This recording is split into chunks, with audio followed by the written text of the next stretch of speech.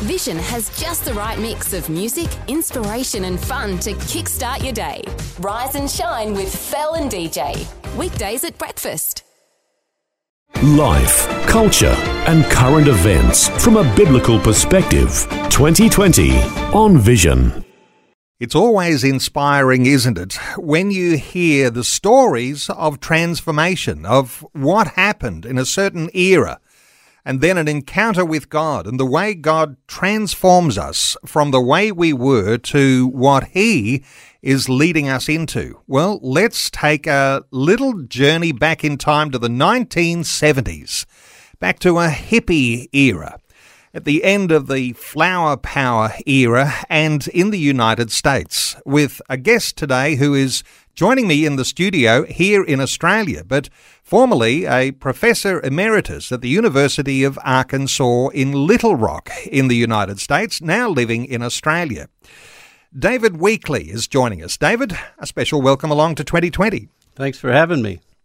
David, take us back to the 1970s, the flower power era. You were a young man, you were free, experimenting with all sorts of drugs and a lifestyle that we're familiar with to that 1970s culture. Well, it was a day and time where people were very revolutionary. It was anti-government. It was be free, love, dances, music, do your own thing. And I sort of got caught up with I was into the music at first. I was going to rock concerts before I started getting into drugs, but that led me into the wrong crowd. And then one day after a class in high school, a guy said, well, take me on, could you give me a ride? And I had a psychedelic Volkswagen at the time. So that sort of attracted attention. So I had the psychedelic Volkswagen even before I got into drugs, which is sort of interesting. So on my way home, he says, pull over to by this pasture. And he pulled out a joint. And I was sort of the kind of, I'd just never even experienced it. I was sort of the kind of guy, well, yeah, I'll give it a try. But from that point on, I was hooked on marijuana. And then it went to LSD and mushrooms from the fields. And so you had the psychedelic Volkswagen. Right. Was that something that everybody aspired to at the time? Well, there was a few of them around, but I just was totally into that culture and everything that they were doing. So I had this old Volkswagen. It was my brother's Volkswagen. I sort of inherited it.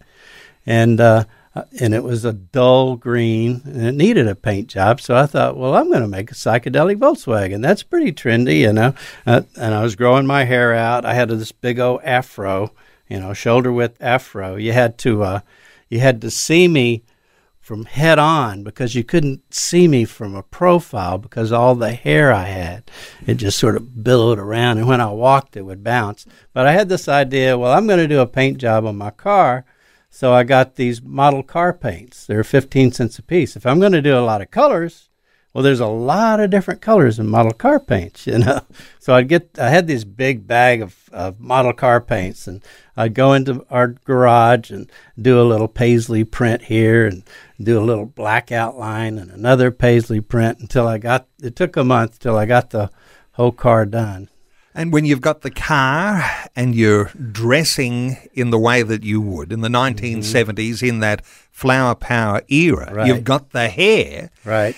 You're attracted to a certain bunch of people who are just like that. They dress the same, they drive the same sorts of cars, and right. They're into a drug culture, right. And you were drawn in. Right. And it was just the style. I thought I was being cool, teenagers are. Yeah. Bell bottoms that covered my shoes and frayed around the edges, the peace sign with the head thing, and I looked the part. But there was something else that was happening to you more specifically at the time, David, and you were increasingly finding yourself having times of depression and no doubt times of elation and times of depression. These days we talk about being bipolar or manic depression they used to talk about then. Describe that, how that was affecting you. Well, it started at first, I was sort of shy and I hated being shy. And I was an introvert actually, and I hated being an introvert. But when I was high, I was giddy, I was laughing, I was the life of the party, and I thought, oh, this is pretty cool. But I would get depressed because, I couldn't say anything when the girls were around. I felt like a wallflower when there was a bunch of people, and it just really bummed me out. Now, you've recorded your story in a book. Right. And you've written your book as a work of fiction.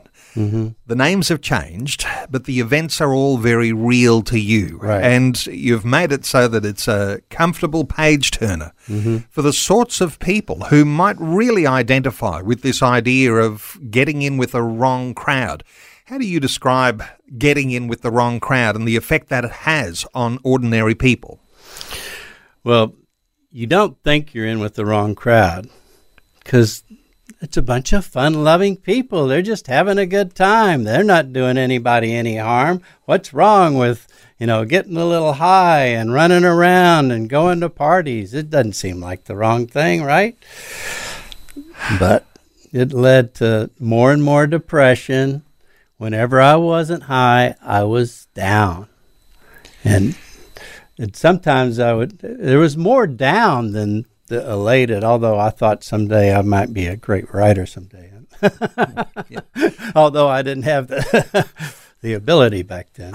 Okay, so when you are, and these days, I'm not sure what they called it back in the 1970s, but we talk about a mental health crisis that's gripping Australia today and perhaps more widely spread in the West. Mm-hmm. If you are the sort of person who is battling some level of mental health crisis, do you think you're more likely to be drawn into the lifestyle that you're drawn into? I think people want a way out, and they'll do anything to get a way out at times. And I've done quite a few book signings since this has been out a little over a year now, and I've done quite a few book signings, and I am amazed, even more so than when I was younger. It seems like everybody knows somebody that's depressed, has manic depression or bipolar, or they had it themselves. And they're quite shocked when I tell them that I've overcome it. And they say, "You're not on medication?" I say, "No." And they said, "Well, how long has it been?" "Over 40 years. We're going to come to the turning point very shortly, but let me take you just a little deeper, because it wasn't just the use of all of these new exotic drugs and the effects that they were having on you, but you were also drawn to what we'd call cults and perhaps new age religious experience. Right. Take us into what you were into. Well, I was saved, but I had no knowledge of the Word of God. I've prayed to God all my life, but I did not have an accurate understanding of the Word of God. So I was like an empty here. I didn't know how to conduct my life. And I was searching. One time I was hitchhiking down the road, and this gal picks me up. And, of course, we have a smoke. And she says, "I'm going to a Buddhist meeting. You want to come with me?" And I said, "Well, okay." I was pretty game. I was a little bit too game. Just about anything that came along, I figured, good experience. I could learn something from this experience. And they would chant. I went into there, and they chanted, and she told me that chanting, the more you chant, the more benefits you get. And you chant more and more benefits. And I was, okay. And it wasn't too long after I'd been with them that they came by my house, and they wanted me to join the group. And I said, well, I've given it a good thought, and I could play my guitar 4 or 5 hours and get benefits. So I gave it a miss, because I don't want to chant something that I do not understand one way whatsoever. I can understand a guitar, and I can play it, and people will get blessed, right?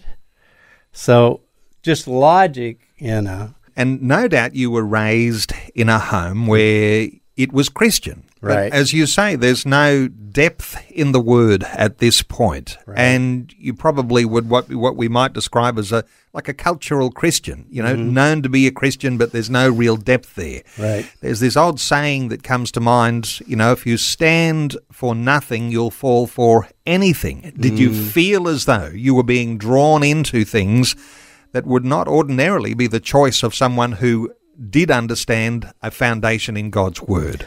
I felt like that everything I did went wrong, For some reason, I was always getting pulled over by the police. Can you imagine that? All I was doing was driving around in a psychedelic Volkswagen, and I would go to jail for a seed, Of course, they'd let me go because you can't get enough THC out of a seed, but everything I did went sour. Now, I did believe, Jesus Christ died for my sins, and one thing I did know is that if the name of Jesus Christ, things would move. And I think that probably kept me alive for a while. And that led you to an encounter with God that was the start of a new leaf. Take us to that time, David. Okay, well, and this was going through, I'd been in jail 3 months. Maybe I ought to tell you one time when I was in jail, God talked me into, got me a little drunk, a little high, and he talked me into taking a forged check and passing it. Well, I got caught, and he'd done dozens of them. I was going to go up for dozens of forged checks, which would have put me in jail for a long time. So here I was in jail, and I was wanting to kill myself. I just felt terrible about myself. So here I was under the bunk. It was a very crowded jail, so I was lying under the bunk. My bed was under the bunk, so I had this metal up in front of my face, and I prayed to God, and I said, God, I think I'm going to kill myself if I don't know how this is going to turn out. And that was the first time in my life I knew that the day I go to court, I was going to be released. I knew it. I knew it without a doubt. And from that point on, I had peace. So as a few more weeks, I went to court, and I was released. All of the feelings that you feel when you're going through those challenging times amplified because you were having these bouts of depression, what we'd call today bipolar. We'll continue our conversation in just a short while. David Weekley is our guest. His new book is called A Higher Calling, and it tells David's story and describing what an encounter with God can do to heal those issues of bipolar and mental illness. We're back with more shortly. Taking an opportunity today to hear the story of someone who is reflecting on years back to the 1970s, the end of the flower power era, the driver of a psychedelic Volkswagen, taken into a new friendship group, drinking alcohol and smoking drugs, getting into LSD, and a drug that's renowned to be a mind-bending drug. But if you have a mental illness, if you're suffering bipolar or manic depression, as it was called in those days, drugs have a major impact on you. David Weekley is our special guest. David's new book is called A Higher Calling. David, in your book you describe the experience that you had in God that started to put you on a pathway to deliverance from your mental illness. Take us into what happened. Well, as I told you, I had a relationship because of prayer with God, because at one time my prayer was answered, and I knew it was answered. Well, I'd always thought, and I wanted to hook up with a group of Christians, but I just was leery about it. My dad had taken me out of church when I was 12 and said they got too much politics, and I just never, so I was sort of leery of churches because of my dad just, we're not doing it anymore. So that made me a little bit leery. And so I had a prayer to God, and I said, God, I want to know that I know that I know, like that prayer that you answered when I was in jail. I want to know it like that when I found the right place. Does that question of God come from the heart? If you're that sort of cultural Christian and going along with being called Christian but not really having any grounding in God's Word. Where does that prayer come from? Is it an intellectual prayer, or it is a prayer that comes from somewhere a little deeper within? It's deeper within, because I knew that God was love. I didn't know too much about him, but I knew that God was love, And it was that know that you know that you know that I had, that I knew it had to be God. Those experiences that just was my only thing I kept going toward, So at this time, I had a friend, and we were sort of dating off and on, and she said, "Come on over, I want to introduce you to these guys." And we started talking about the Bible, and I knew I was at the right place. I just knew that I knew. So I got excited about learning more about the Bible. Of course, the next weekend, I was thrown in jail for drunk driving. So I prayed to God that night, and I said, "God," I'm not going to do this anymore. If you get me out, and it was Christmas Eve. My parents were going to leave, go out of town, visit. They said, "You're on your own." It was Christmas Eve. I was in jail. The next morning, my neighbor, a friend of mine that I used to smoke with, his dad was a preacher. And he came to the jail.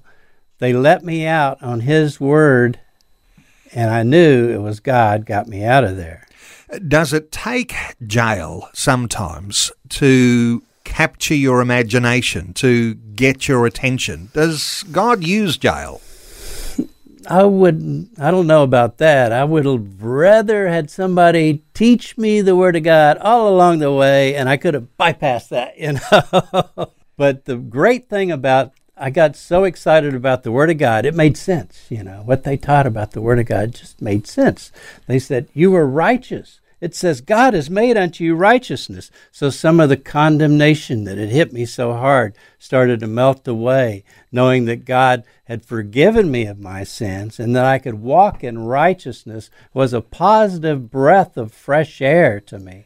So I was just kept going to the fellowships, going to Bible studies, classes, everything I could do on the Word of God to learn more about the Bible. A few months later, I realized, and I used to get depressed all the time, I haven't been depressed.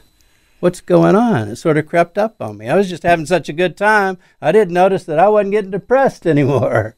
So it comes down to what I can hear you saying is the group of people that you had been linked with previously, with your psychedelic Volkswagen and your openness to drug experimentation and those cults or Eastern religions, when you moved in with a different crowd that had a focus on the Word of God, something began to change within you. And it wasn't like a bolt of lightning from out of the blue, but it was just simply the exposure to those truths of the Bible. The Word of God. And then I wondered, I said, how could this happen? I thought it would have been lightning, and thunder, and you're healed, and somebody laying hands on me. How could this be? It just sort of crept up on me over time. And then a fellow taught at a teaching at a fellowship that I went to, and he quoted Psalm 107:20, "He, God, sent his word and healed them and delivered them from their destructions." And I realized it was the Word of God that healed me. The Word of God is that powerful. That's what makes me a little emphatic about people getting the greatness of God's Word in their minds and their lives. And I also want people to know it's available. It's available today to overcome your mental illness, whatever it may be. Do you think sometimes today we're inclined to leave the Bible on the bookshelf, or we've got the app on our phone but we never open it? What about what it takes to really grasp a hold of God's Word? Does that take extra help coming from outside, this new friendship group that you're a part of? How does that happen, that you actually then become infatuated and appreciative and begin to adore the Word of God? It does take teachers, I believe. It takes somebody that already has an understanding of the greatness of God's Word, and to share some shortcuts of how you can start studying it for yourself and get something out of it. Because it was a closed book for me. I'd tried reading it, and I'd read the New Testament, and when I got to the end of it, it said, he who adds to these words will be added to the plagues of life, and he who takes from these words. I said, oh, no, I did that all the way through it, So I was like, I better start all over on this book. But I think it does take an understanding and people to show you what pertains to you, because I don't have to sacrifice a turtle dove for my firstborn. What applies to you in the Word of God? And I started understanding that Jesus Christ came to make something great available. And it's some of the things in the book of Acts and in church epistles, Paul's epistles, that started realizing what he did make available in Christ. You're more than a conqueror through him that loved us. No condemnation to them who are in Christ. I can do all things. How positive is that, And what you're sharing is a way that many people might relate to us today, having those bouts of depression, being diagnosed with mental illness. And what you're describing is the power of the Word of God at work in someone's life simply by being exposed to it, by opening your heart to it, by having a different dimension of understanding of what that word does. Because there must have been a time, and you mentioned you discovered that you were not having these depression moments anymore. At what point did you realize that it definitely was God's Word that was doing this to you? It was that verse. He sent His Word and healed them and delivered them from their destructions. That's when I realized it was God's Word. And there's another verse, He magnified, God magnified His Word above all His name, Psalm 138:2. And then, David, you went on to study and you had a career, and God's Word has been the foundation as you've gone through your career in media studies to the level of being a professor in a university. How has God's Word helped shape you along those ways? Well, I was in video production for many years, and I said, God, I want a real job, because I was freelance. I don't know if you've ever been freelance. You might have been in this business, but I was freelance, and I said, God, I wanted a real job. And that's when that job as a professor opened up to me. Now, this is after the book, of course, but that's when that job as a professor opened up to me. And it was a university that I'd applied for a video job, but they had lost a professor, and they needed to fill his position in like 3 weeks, because they had all these courses. And they saw that application. They couldn't approach me without an application, for one thing. They saw that application, and they'd say, let's give it a shot. Now, they had never hired anybody without at least a master's degree. You just don't do that in academia, right? But I did not have a master's degree. But this group of people, if it was the same people there now, they wouldn't have done this. But this particular group of people said, if you can get your master's degree in 2 years, you got the job. So I'm the first and only person that is ever hired at that university hired at first without a master's degree. I did get my master's. Well, things did work differently in the United States back in the 1970s. As you reflect on your new book, A Higher Calling, where does that title come from? Because you recognize there's something special that God has given to you that you're communicating through your book. It's actually a play on words, because higher, because I was getting high all the time, but the calling's the call of God, and God's the one that gives you the higher calling. He's the one that calls us. It's an invitation, as it says in Ephesians. It's that vocation's an invitation. Are you going to answer the invitation? Finally, I got to the place where I knew enough that I could answer God's invitation, His calling. Undoubtedly, there'll be people listening to our conversation now who've come from that sort of cultural Christian background, not had that firm foundation, that deeper understanding of God's Word. There'll be people listening to us who've come from that Christian home, but, they're experimenting with drugs and alcohol. There'll be people who are listening to us today thinking, I'm in with a crowd that doesn't take me into a deeper appreciation of God's Word, and I'm even suffering from that around issues of depression and some levels of diagnosis, even with mental illness. What are your thoughts for those people who are listening to us today about how they might get a new lease on life? They need to find a new crowd, for one. Find a new crowd. And that's hard, They might even need to relocate, if everybody around them is always coming over all the time, And I had that happen to me. All these guys kept coming over. I had one guy come over wanting to sell me some drugs after I'd gotten to the Word of God, and he said, David, what do you own? Man, you look great. Is it marijuana? You must have some good stuff. I said, no. Is it LSD? What is it? What is it? I said, it's God. And the guy just sort of flipped over backwards and ran out.